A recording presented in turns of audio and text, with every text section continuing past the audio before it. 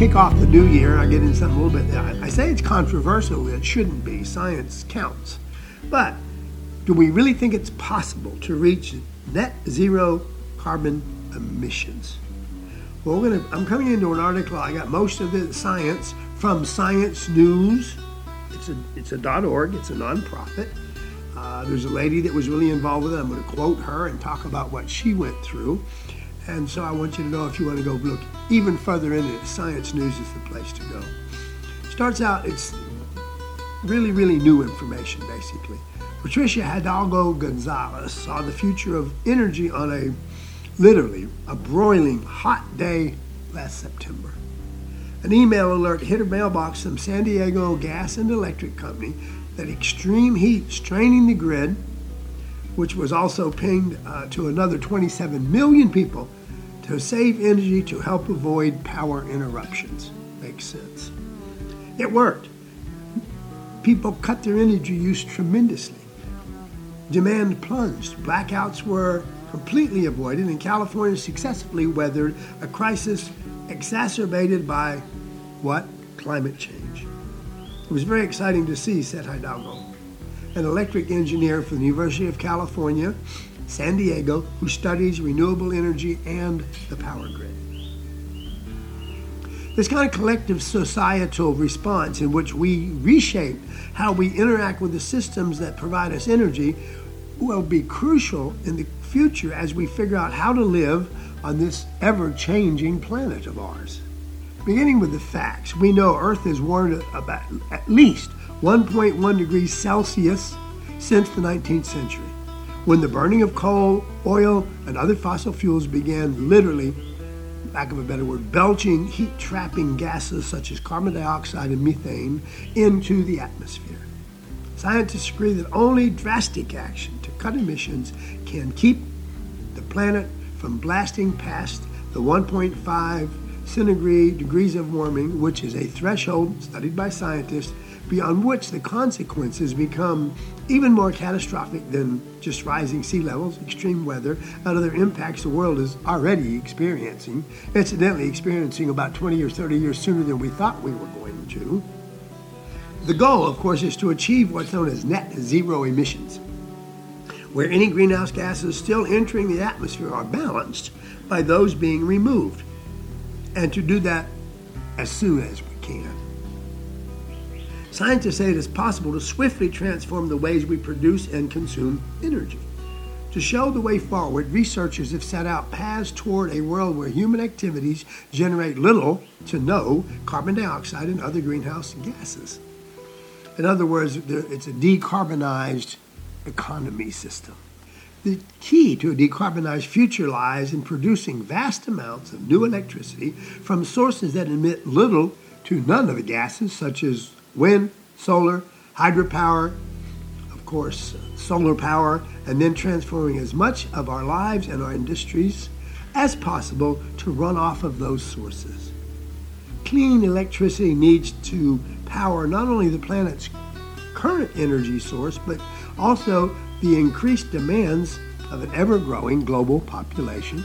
I brought this up, I'm sure everybody that's listening knows. We are over 8 billion humans on Earth now. 8 billion. More than rats, more than mice, more than rabbits. It's unbelievable. Now, once humankind has switched nearly to clean electricity, we will also have to counterbalance the carbon dioxide we still emit. There will be some, yes. We will emit some, by pulling an equivalent amount of carbon dioxide out of the atmosphere and storing it somewhere, some way, permanently. And admittedly, folks, achieving net zero emissions won't be easy. Getting to effective and meaningful action on climate change requires overcoming decades of inertia and denial about the scope and magnitude of the problem. I have a lot of friends that think that. Nations are falling well short of existing pledges to reduce emissions, and global warming remains to be on track to charge past that 1.5 degree magic mark, we call it, perhaps even by the end of this decade. We used to think it'd be by the end of 2050s. It's coming up on us faster than we ever thought. But let's at least talk a little bit about hope. The rate of growth in CO2 emissions is slowly, globally coming down from 3% annual growth in the 2000s to a 0.5% annual growth this last decade.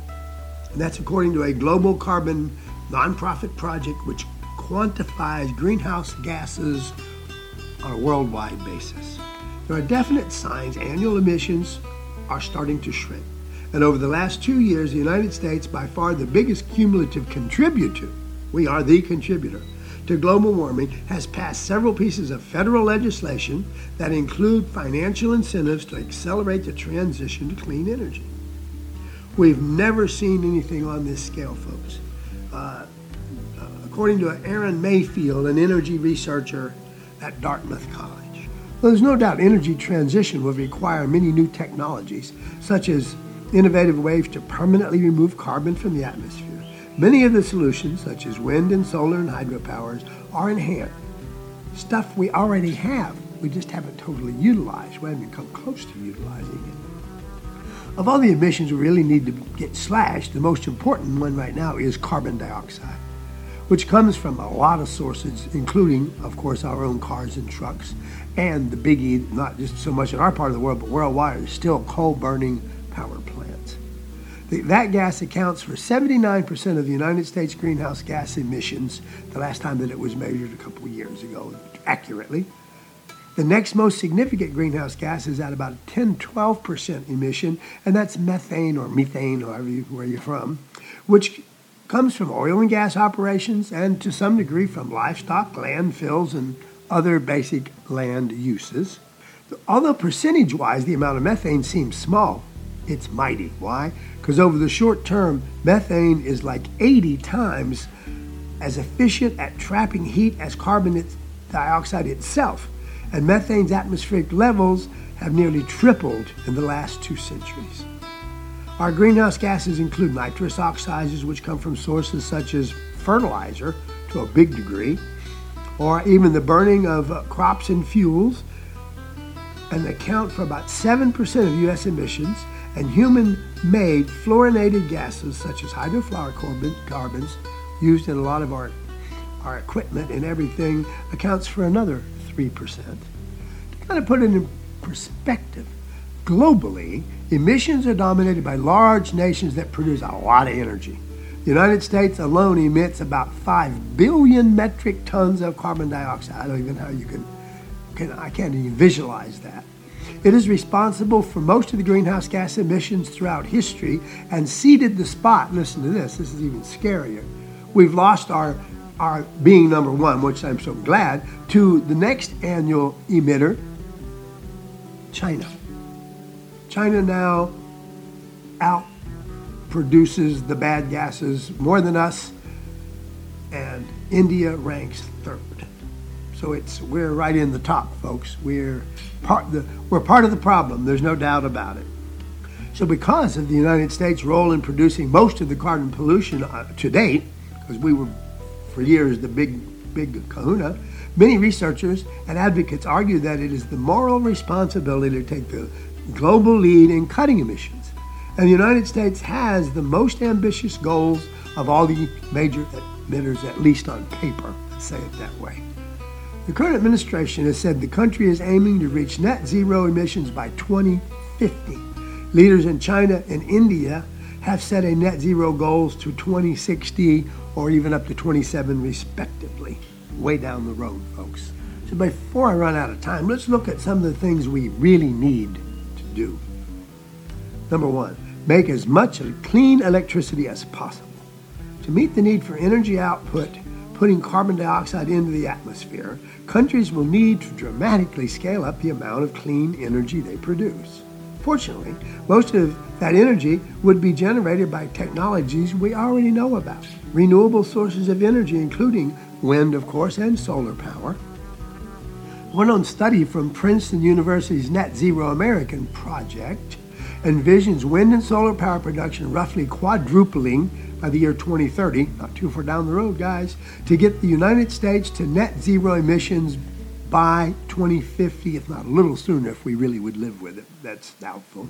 But that would mean building many new solar and wind farms. So many that in the most ambitious scenario, wind turbines would cover an area the size of our central states altogether combined. That's worldwide now. That's a lot of wind, so that's a very aggressive project. But that scale up is possible because prices to produce renewable energy have plummeted. The cost of wind power has dropped over 70%, and the solar power cost over 90% in the last decade, just in the United States alone, and we're not at the head of the game. It was a real game changer that I don't know if some people in the industry even really expected it to be that efficient that quickly. Let's talk about us a little bit. To achieve net zero, the United States will need to increase its share of electric heat pumps, which heat houses much more cleanly and efficient than gas or oil-fired, from around 10% in 2020, which is the last number we had, to as much as 75 or 80% of the homes using that system by 2050. It was a big, and that's all according to this Princeton report. Federal subsidies for these sorts of appliances are rolling out big time. In 2023, as a part of the new Inflation Reduction Act, legislation contains a number of climate-related provisions will be in place this year. Shifting cars and other vehicles away from burning gasoline to running off of electric would also lead to significant emission cuts. In a major 2021 report, the National Academy of Sciences said that one of the most important moves in decarbonizing the U.S. economy would be having electric vehicles account for about half of all new vehicle sales by the year 2030. And that's not impossible now. I just give you, in the early part of the show, we've increased our electric car use around the world dramatically quicker than we thought. Electric car sales accounted for, in the United States, just 6 or 7% of our actual cars, but it's up to 20 and 25% in other countries. In places like the Netherlands, over half the cars, 60% of them are now electric. So we're still at a low number, but they claim we're going to almost double that in the next 2 years. Between now and 2030, solar and wind power, plus increasing energy efficiency, can deliver about half of the emission reductions we need for our goal. The International Energy Agency estimates after that the primary drivers will need to be increasing electrification, carbon capture and storage, and clean fuels, which we're getting into, such as hydrogen. The trick is to do it all without making people's lives worse. That's the hard part. Developing nations need to be able to supply energy for their economies to develop. Communities whose jobs relied on fossil fuels will need to have new economic opportunities. And to close out, folks, we do have the technologies. We just need to get hold of them to wean ourselves off of fossil fuels. By transforming how we produce and use energy as rapidly as possible is definitely a tremendous challenge, but it's something we can do if we all stick together and shoot for that goal. Thanks for staying in touch with Organic